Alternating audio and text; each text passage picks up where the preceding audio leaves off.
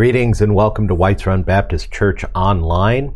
This is the Upward Call, number 2, entitled To All the Saints. I am Pastor Eric Newcomer of Whites Run Baptist Church, and I'm here today to tell you a little bit about the letter to the Philippians written by Paul. This is a letter that is powerfully important, as all of them are in Scripture. This one gives us a great glimpse into what it means to live this Christian life. It's written by Paul from prison, and one of the key words in it is the word joy. So that right there ought to get our curiosity going. We ought to be asking the question, how can this guy talk so much about joy when he's writing to these people from prison, these people that he loves, he misses them. It's very obvious. We're going to see that today. And what we're going to do is we're going to see that his priorities are entirely centered around this upward call in Jesus Christ, the call to be more like him, the call to follow him, the call to share not only in his eternal life, but in his difficulties and his suffering, and to be able to count it all joy. And today, what we're going to do is I want to explain to you what this upward call is. The upward call is to be like Jesus Christ. And the series is focused on developing within ourselves as Christians the mindset and the practices that produce progress in response to this call. This will encourage us to strain forward, as Paul puts it, to what lies ahead, and then we'll be able to help others to do the same. So for the background to today's message, you might want to listen to the first message in the series, which is taken from Acts chapter 16. In fact, go ahead and read all of Acts chapter 16. We didn't cover it all, but it's all about the founding of this church in Philippi. And we pick up now with the letter in Philippians chapter 1. So we're going to look in Philippians chapter 1, verses 1 through 11. Let's take a look at that together. It begins like this: Paul and Timothy, servants of Christ Jesus, to all the saints in Christ Jesus who are at Philippi with the overseers and deacons. Grace to you and peace from God our Father and the Lord Jesus Christ. I thank my God in all my remembrance of you, always in every prayer of mine for you, all making my prayer with joy, because of your partnership in the gospel from the first day until now. And I am sure of this, that he who began a good work in you will bring it to completion at the day of Jesus Christ. It is right for me to feel this way about you all, because I hold you in my heart, for you are all partakers with me of grace, both in my imprisonment and in the defense and confirmation of the gospel. For God is my witness how I yearn for you all with the affection of Christ Jesus.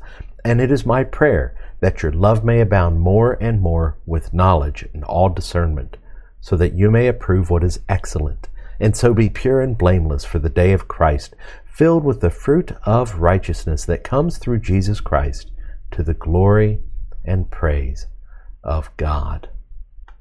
Let's begin with a word of prayer. Father God, we thank you so much for these words of Paul, and we thank you for the Holy Spirit to inspire him to write these and the church to preserve them for us down to this age. And Lord, we pray that you will give us understanding of these things. You will help us in our walk with you. You will help us to glorify you as Paul did, as the Philippian church did. Lord, let us be partakers of grace with them. And Lord, I pray that today you are known through the reading and through the exposition of your scripture. In Jesus' name, amen. Well, there we have an interesting beginning to this letter. It's actually fairly standard. Paul's writing from prison to a church he founded. He founded it with Timothy, Luke, Silas, maybe some others. It was the first church in Europe. The first converts that we read about in Acts chapter 6, among them was a woman named Lydia. She was a seller of purple, so an independent businesswoman, was apparently successful. She's not originally from Philippi, but she was there probably because of her business. There was no synagogue in Philippi, so they didn't have much of a Jewish influence when Paul arrived. But there were many converts there, and it was a strong church lasting a great deal of time. So after Paul stirred up a little trouble there, is thrown in jail. It's a very interesting story. You'll have to read it in Acts 16. They were asked to leave Philippi, but Paul came back and visited later, and he wrote to them, and he kept in contact through Timothy and others that were sent back and forth as messengers. The opening of the letter, the audience is stated plainly, and that brings to bear for all of us the meaning of the rest of the letter. Really sets off how we're to understand this letter is to understand who it is written to and what that means. Well, we see that the letter is written to the saints. In Philippians 1:1, it says, Paul and Timothy, servants of Christ Jesus, to all the saints in Christ Jesus. Now, this is fairly standard for Paul to open a letter this way and address it to all the saints. And this is important because we take for granted this important point, that the audience of the letter is relevant to us. We need to know to whom he is writing. And what he is doing in this content of this letter, and indeed even the upward call of Christ itself, is a call to each and every one of us, from the least to the greatest, oldest to youngest, wisest to foolish, etc., etc. It is for everybody that is in Jesus Christ. It says, all the saints in Christ Jesus who are at Philippi with the overseers and deacons. And it's interesting that it does say with the overseers and deacons. The reason why that's an important point is that they are lumped in with everyone else. He's not necessarily making a distinction for overseers and deacons. He's including them in the whole. In other words, this is for both the leader and the layperson, as they're called. And this is the way it is with the New Testament. This word saint refers indeed to all believers. And this is no small point. It's no minor point, because in the Roman Church, in the centuries that followed the beginning of Christianity and the Christianity we see in the New Testament, it became a habit to pick out particular people who had accomplished great things in the name of Christ in the Roman Church, and to give them the title of saint in order to venerate them. And then later came some very unusual practices of actually praying to them. But we know Jesus is our intercessor at the right hand of the Father. No one should be brought up to that point. We pray, as Jesus taught us, to the Father in the name of Jesus Christ. And so I don't want to digress on that too long, but basically it's to understand this. We have to reshape our thinking and understand this word saint refers in the New Testament to each and every believer. And this is powerfully important. The word means holy ones. It means holy ones. It means those that are set apart. Now, in the early church,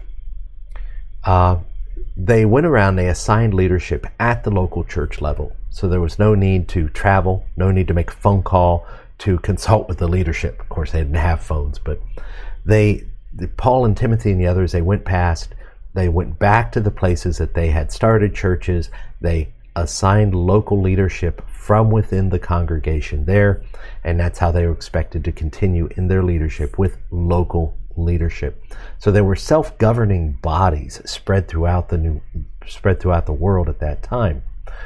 And Paul, even though he was granted, and he was a founder of many of these churches, he was granted apostolic authority by the Lord Jesus himself. Paul numbers himself among the saints. Look in Ephesians 3:8 there, and what you see in that letter, Paul says, "To me, though I am the very least of all the saints, this grace was given to preach to the Gentiles." So in speaking of his call to preach to the Gentiles, he says very plainly, I'm the least of all the saints, which shows us he counted himself among the saints. So the saints includes the overseers, which would be elders, the deacons, even the apostles themselves. And so Paul is making an important point by using this word. This is how he used it. This is from the Bible what it means. And all of the saints are in Christ.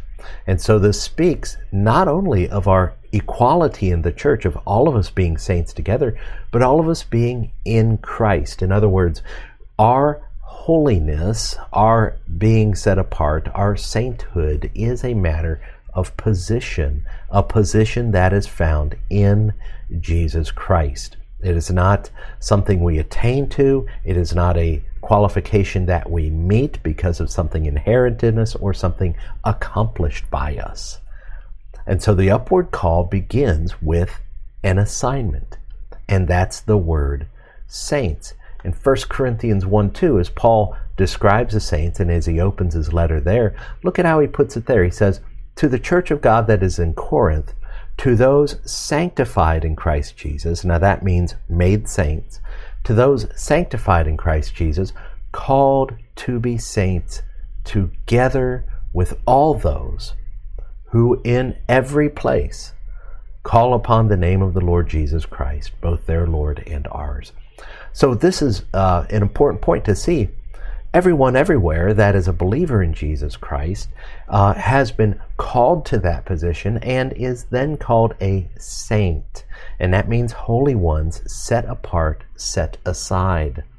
It's only that when we begin that upward journey, walking at the side to his ultimate revelation, his eternal presence, that is when we begin to understand what it means to be set apart, to be a saint. This journey begins with God.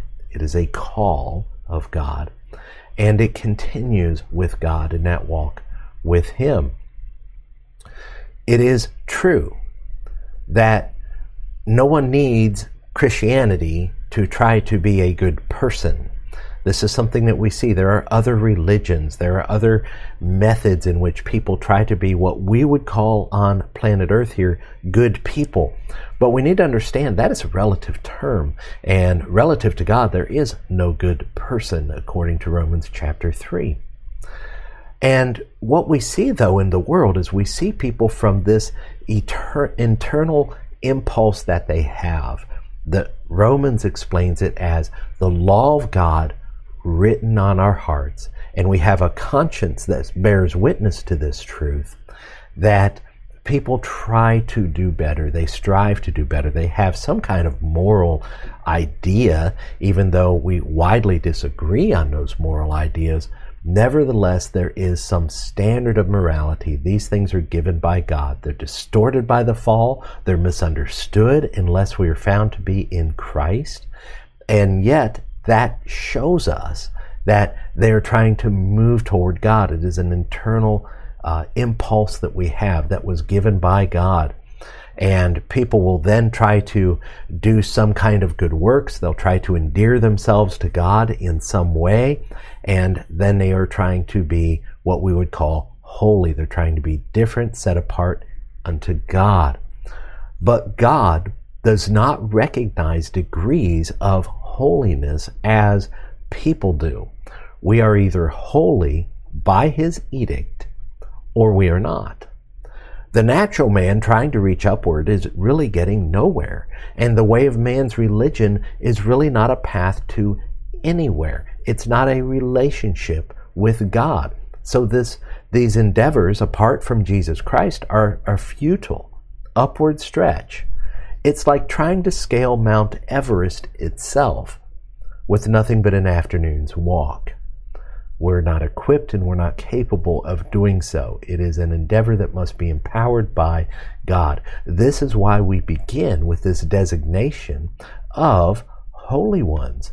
This designation of holy ones tells us that we are set apart by God, that we are dedicated to God and His purposes. And so the idea of saints are the holy ones, those that are set apart unto God and His purposes. So sometimes, when you study a word like this, we have a certain meaning in our cultural context, and we have to get around that. We have to go back to the biblical context and see what it really means. Because some people will say, you know what, I thought that word meant that it was someone who was pure or spotless, that a holy one or a saint was someone without sin. Now, the word does have that kind of sense to it in the Bible, but it strictly means set apart to God and His purposes. The reason why it has the sense of someone who is pure or without sin is because in the Bible, the context is that you're set apart to God and to His purposes. So in that sense, it should be someone without spot or blemish. It should be someone fitting to the part to be a servant of God. It is right to think that someone who claims to be a saint or claims to be holy is somehow different, is somehow set apart, is somehow equipped by God for the purpose. And that would mean being free from the encumbering sins of this world. And so someone holy should indeed look the part. And so the word does carry this moral tone to it as one who is pure, one who is set apart to God in their behavior. But the behavior follows the designation of being a saint. If you are set apart to God in Christ, you are holy already. Remember what Jesus told His disciples on the night that they shared the Passover meal, the night that He was arrested and eventually taken to be crucified. He told them, you are already clean because of the word I've spoken to you. And this is when He was washing their feet. And He was showing them, you're already set apart. You're already distinct because you've been chosen by me. But what you're going to have to do is regularly wash your feet. And you're going to have to do this for each other. In other words, this was a command to kind of keep each other accountable, to confess your sins one to another. It's a very important thing that we understand what He was doing there. Jesus also said that you will be distinct, that the world will know you because you have a love for one another. And Jesus said, my sheep hear my voice, they obey my commands. And He told His disciples on that night, if you love me, you will keep my commands. Over and over in the New Testament, obedience to God is a mark of being His. Not the cause of being His, but the evidence. So to be called saints is a reminder of your position and your purpose in Jesus Christ. You are a saint, and you must become comfortable with that title. If you're not, strive to be worthy of it. That's kind of the point. Your motivations to strive to be worthy of it and to have this word saint, your motivations now will include, number one, the fact that it was not your idea. You were called to be a saint. And that should be a motivating factor for you because it wasn't something you invented. It's not something you can easily put down because you've been appointed by God to do it. If it was something that you chose yourself and something you wanted to do of your own accord, then you would be at liberty to put it back down again. You know, in human terms, we have rights to those things which we create. In other words, if I write a poem or a song or something, and I can get it copyrighted, and that means that no one else can use it without my permission because it's mine. I made it, I created it. And that's how many people are living their Christian life. They're like, it's my life, I made it, I created it, and so they choose whether they go to church on Sunday or not. They choose whether they're going to read the Bible. They choose whether they're going to love one another and do ministry and reach out and tell the truth of Jesus Christ. They choose all these things because they think it's all their idea.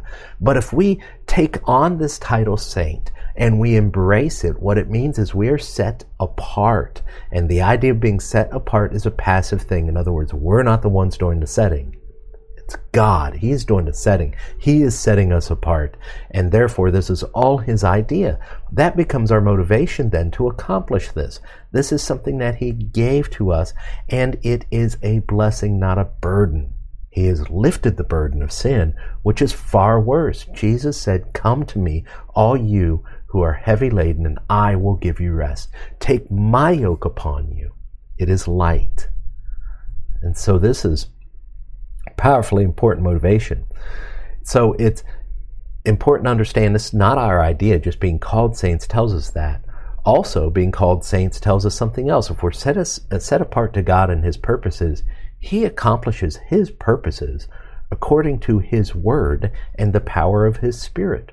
And so we're not doing things in our own power.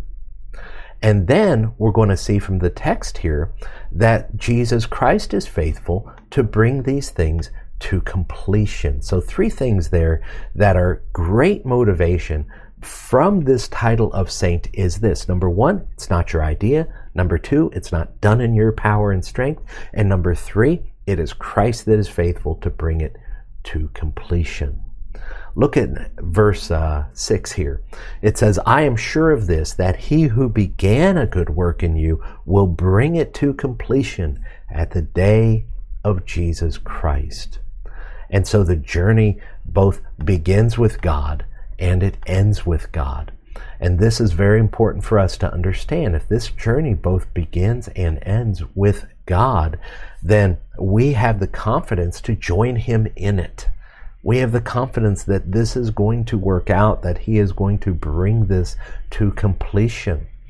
Paul says this another way in Ephesians chapter 1, a fantastic chapter for understanding what it is that he has done for us. Look how he says it here.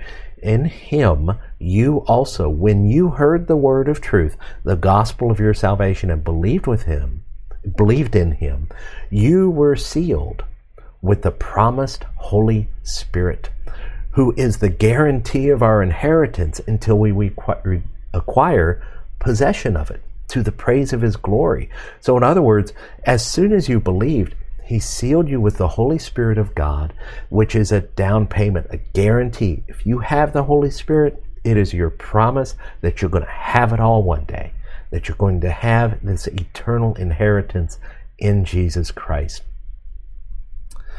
Here's how it works. Now I want to illustrate this for you, and I have no idea how this is going to come out or look on your version there, but let's take a look. We're among the masses there, the plain people down there on our journey through life, walking through life. And then what happens is we hear the gospel, we believe. We are regenerated by the Holy Spirit. In other words, we're taken from death to life and we're set apart unto him at that moment. At that moment, we are different. At that moment, we are called saints.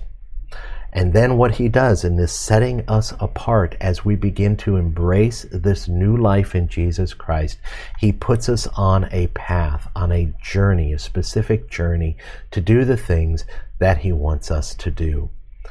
And he lays out that path ahead of us. This is the upward call, and our lives is this journey upward. He completes it, as it says there in the scripture, in the day of Jesus Christ. That is, at the end, when we meet him or when we are called up to be with him, this is something that is brought to total completion. And this is a powerful and amazing thing for us to understand, that we are on this journey. Now, let's catch a glimpse from the text of what that journey means along the way. If we look, starting back here in verse 3, you notice that Paul is relating to them how he prays for them.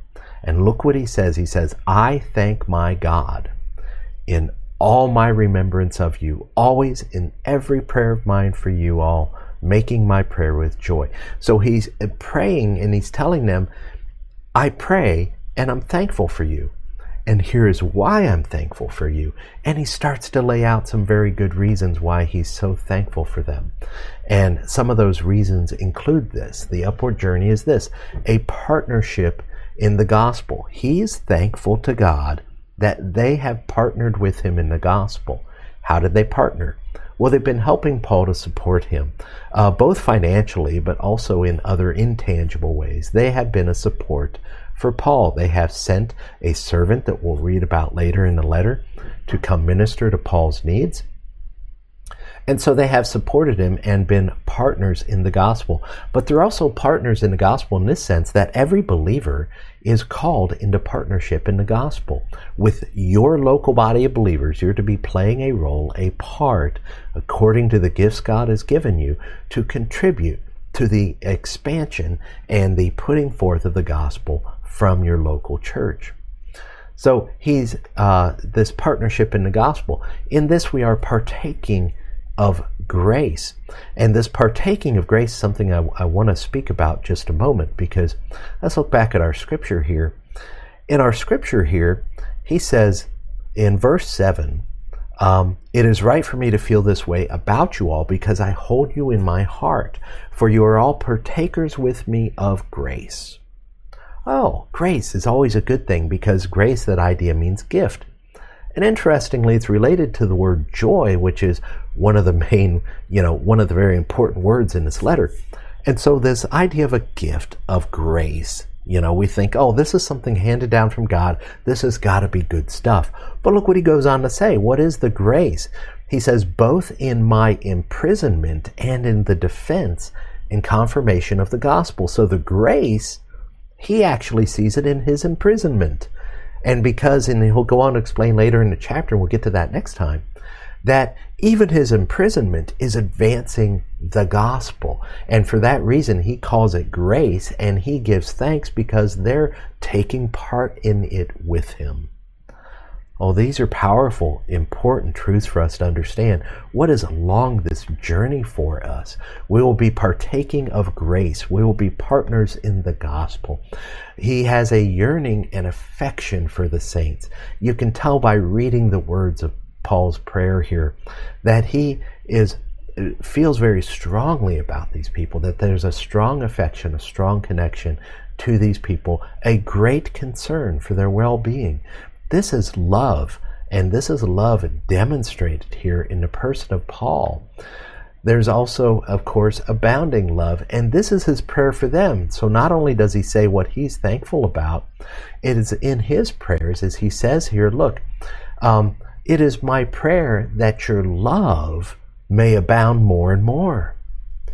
And that love comes with two additional things, knowledge and discernment. You can see it right there in the middle there.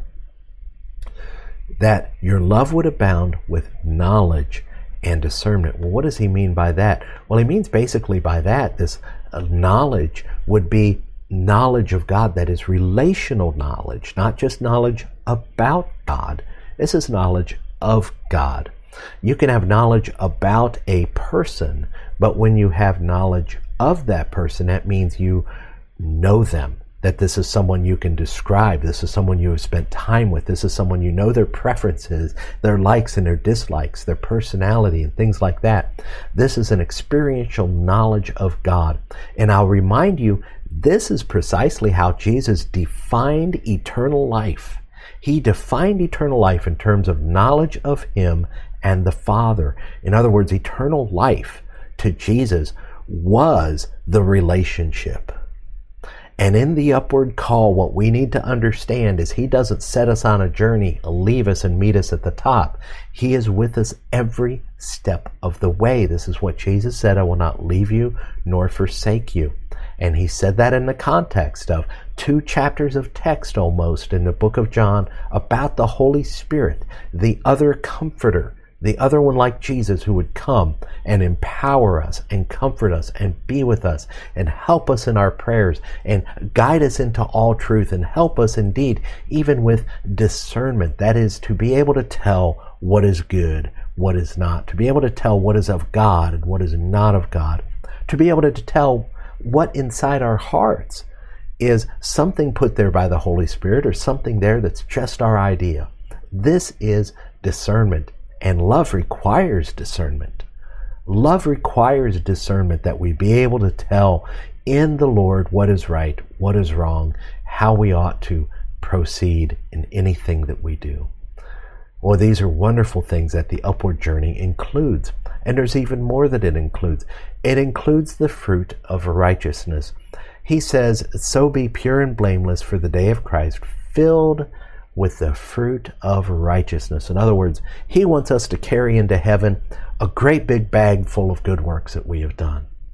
Great big things that are praiseworthy, that are things that we can be proud of, enduring things. Remember, we're told in the Bible to work for those things that will endure the judgment, that will go on through the fire and still maintain their value. Precious things, precious metals and gems that they're referred to as the fruit of righteousness.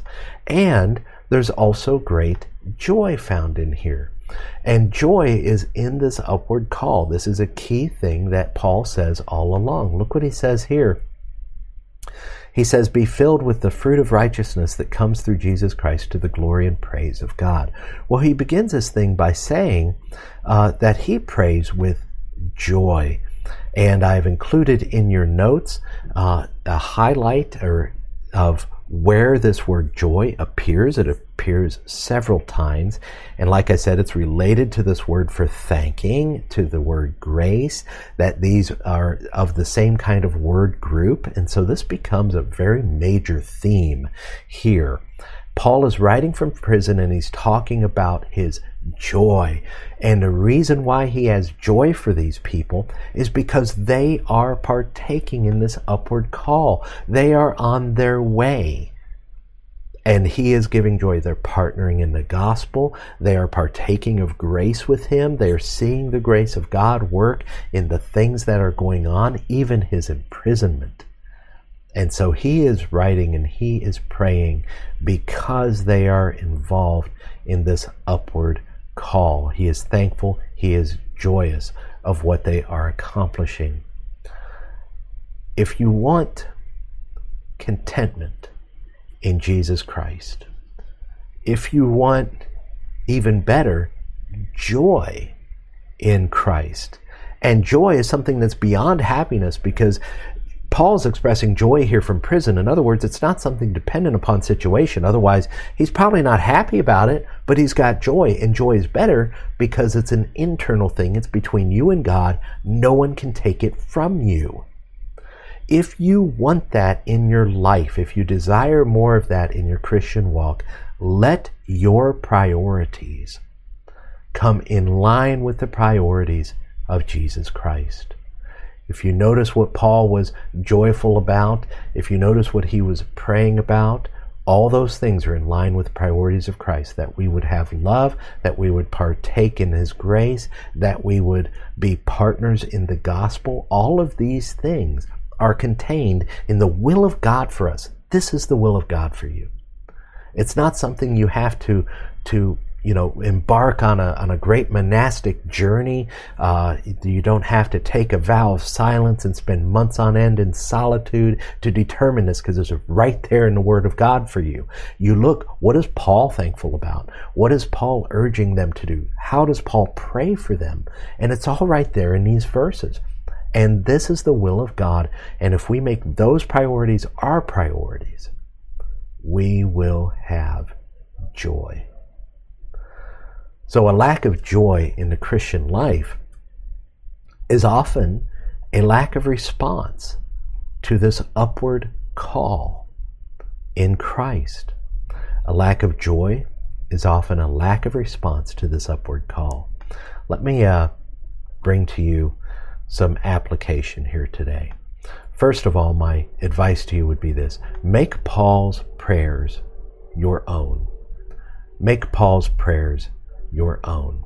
Let me take you back to this just momentarily and take a look at some of the things that he's thankful about here.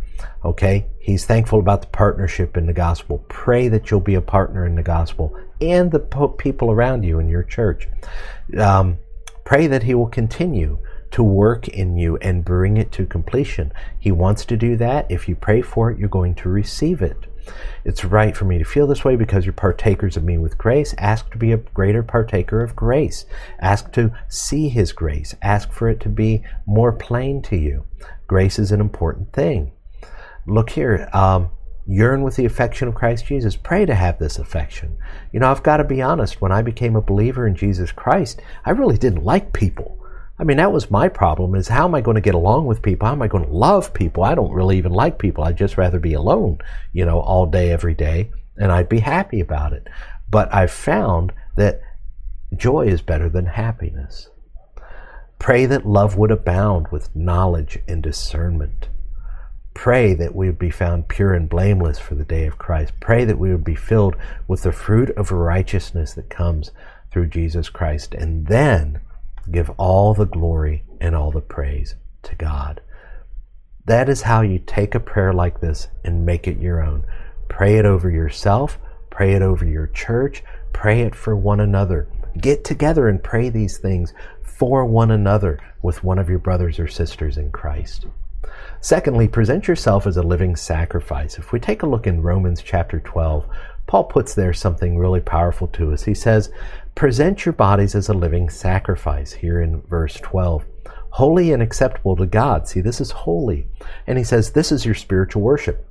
And then he says, stop being conformed. I know it says do not be conformed, but it really means stop being conformed to the world, but be transformed by the renewal of your mind. And that will bring discernment. That will show you what is good and acceptable and perfect. So be renewed in this way. Present yourself as a living sacrifice. Just say, God, just take me, do with me what you will. When you are surrendering your will to His, then He is going to work wonderful things in you and bring to pass all the promises He has made. Thirdly, I'd say meditate upon what God has done for you and pray to have a proper response to it. I'll refer you to the book of Ephesians. That will explain what God has done for you, how He has saved you, what it cost Him, and indeed what He has done for you. In that passage, it says that we're already seated in the heavenly places and that we are the inheritors of a great heavenly inheritance. This is a beautiful, beautiful passage. Both these passages in the book of Ephesians will help you.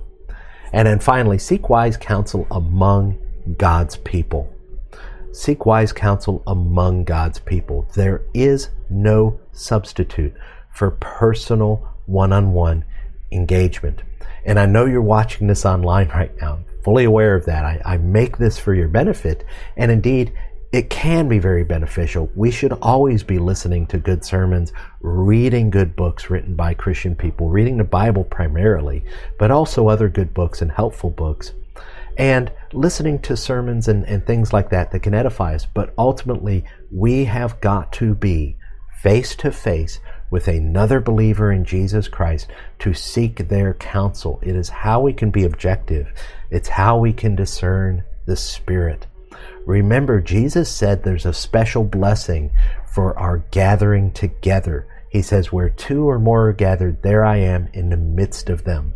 Now, in the midst of them is different than the Holy Spirit being in your heart, in you.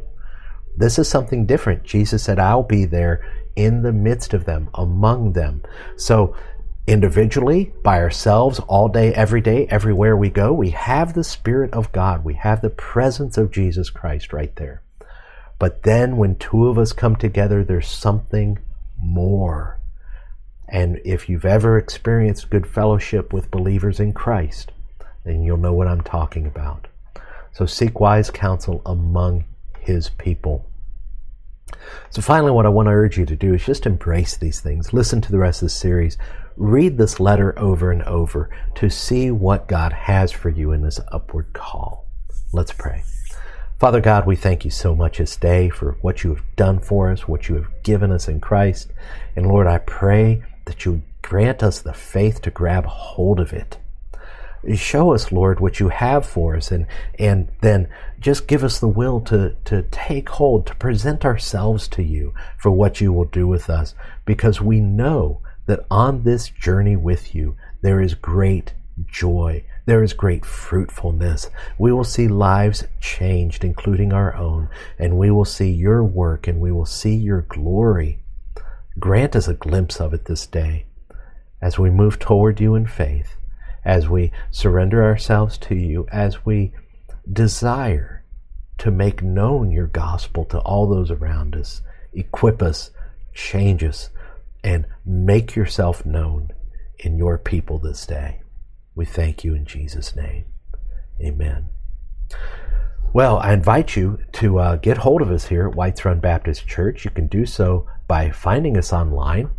You can find us at whitesrun.org and learn more about us there. You can email us directly at whitesrunbaptist@gmail.com. You can also, of course, join us on any given Sunday. We have our worship service at 11 a.m. And so hopefully that will be available to you. But please reach out to us, write to us, let us know how we're doing, and ask any questions. We will help you.